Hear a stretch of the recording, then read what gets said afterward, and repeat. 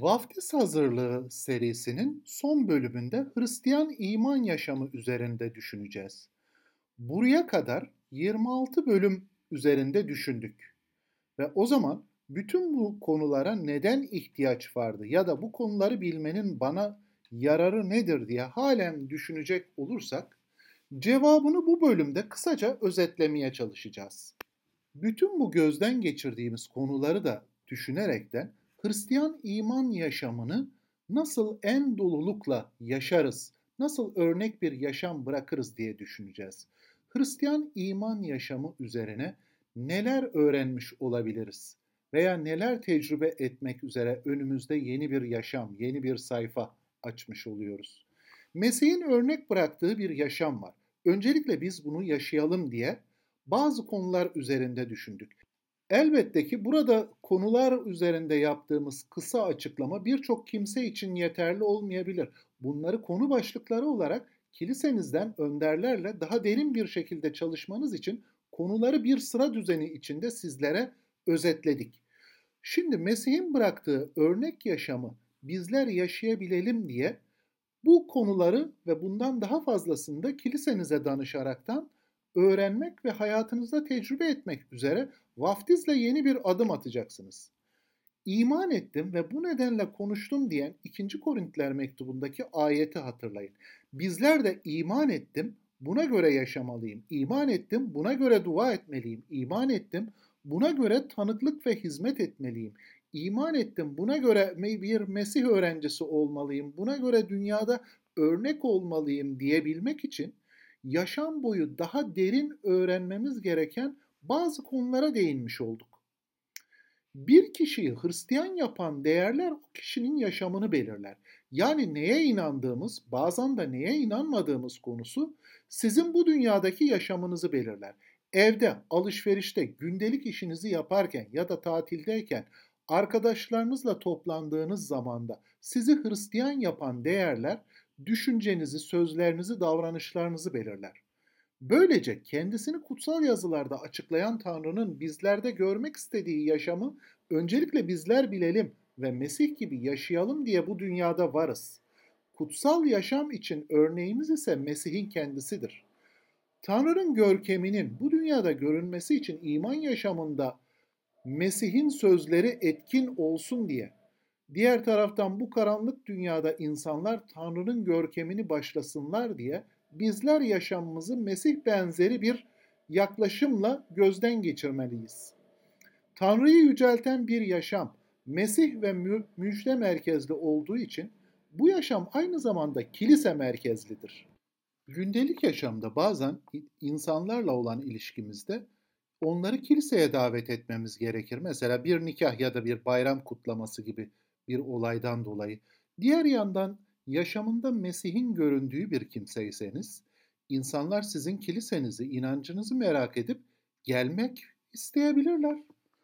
Birini karşılıksız olarak affettiğiniz zaman yardımsever olmanız gibi pek çok şekilde yaşamlarınızda Mesih'i ve müjdeyi ortaya koyduğunuzda insanlar bu ne anlama geliyor diye düşüneceklerdir. Sözlerinizle ve işlerinizle esenlikte yaşamaya çalışmanız, hasta birine dua etmeniz, sıkıntılı birine vakit ayırıp onu teselli etmeniz, kendinize ait olan şeyleri cömertçe paylaşabilmeniz, insanlarla ilişkinizde adaleti, doğruluğu gözetmeniz, kötü sözlerden, dedikodudan kaçınmanız gibi daha pek çok şey dünyanın gözüne sizin yaşamınız aracılığıyla Mesih'i ve müjdeyi görünür kılacaktır.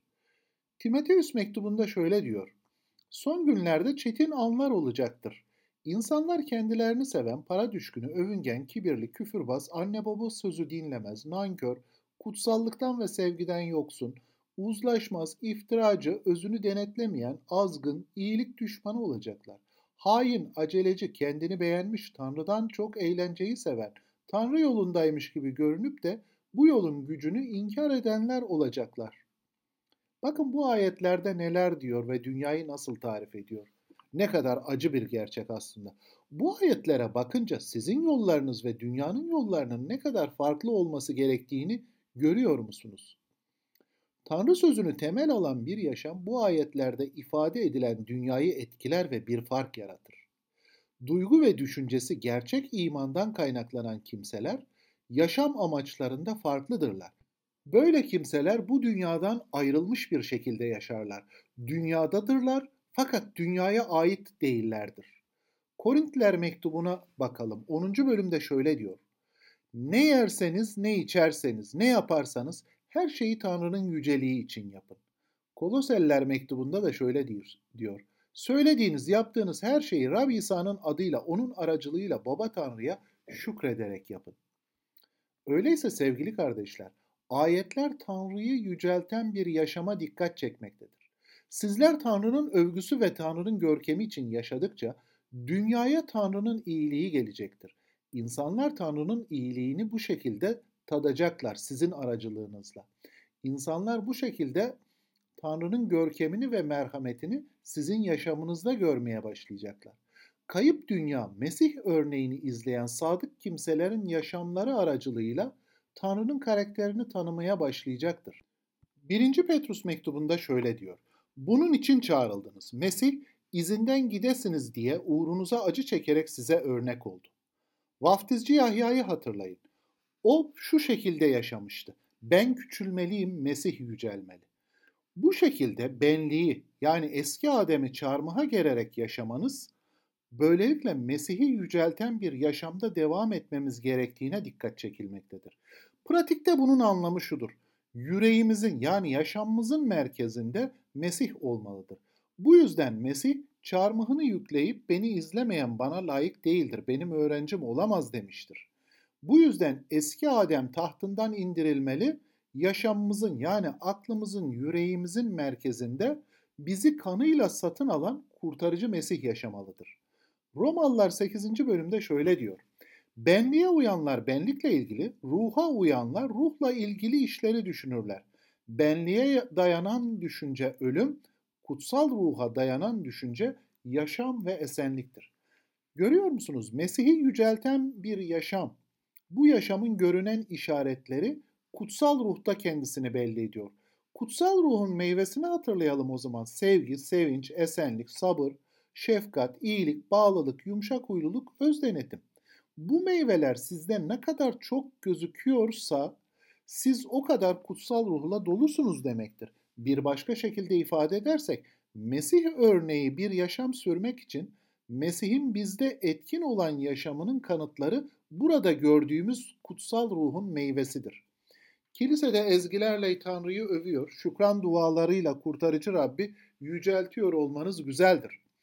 Çünkü bunu yapmasaydınız bile zaten bu yaratılışın kendisi Rabbin görkemini yansıtmaktadır. Çünkü bu yaratılış onun ellerinin eseri olaraktan onun görkemi için vardır. Burada şunu hatırlamak önemlidir. Tanrı görkemi için yarattığı her şeyi insana hizmet etsin diye yaratmıştır. Bu yüzden Tanrı'yı yücelten bir yaşam bir dua ya da tapınmada söylediğiniz sözlerden çok daha fazlasıdır. Bu yeni yaşam sadece sonsuzlukta yaşayacağımız bir yaşam değildir. Yeni yaşam şimdiden başlamıştır ve sizin vaftiz olmanız bunun bir kanıtıdır, bunun bir işaretidir.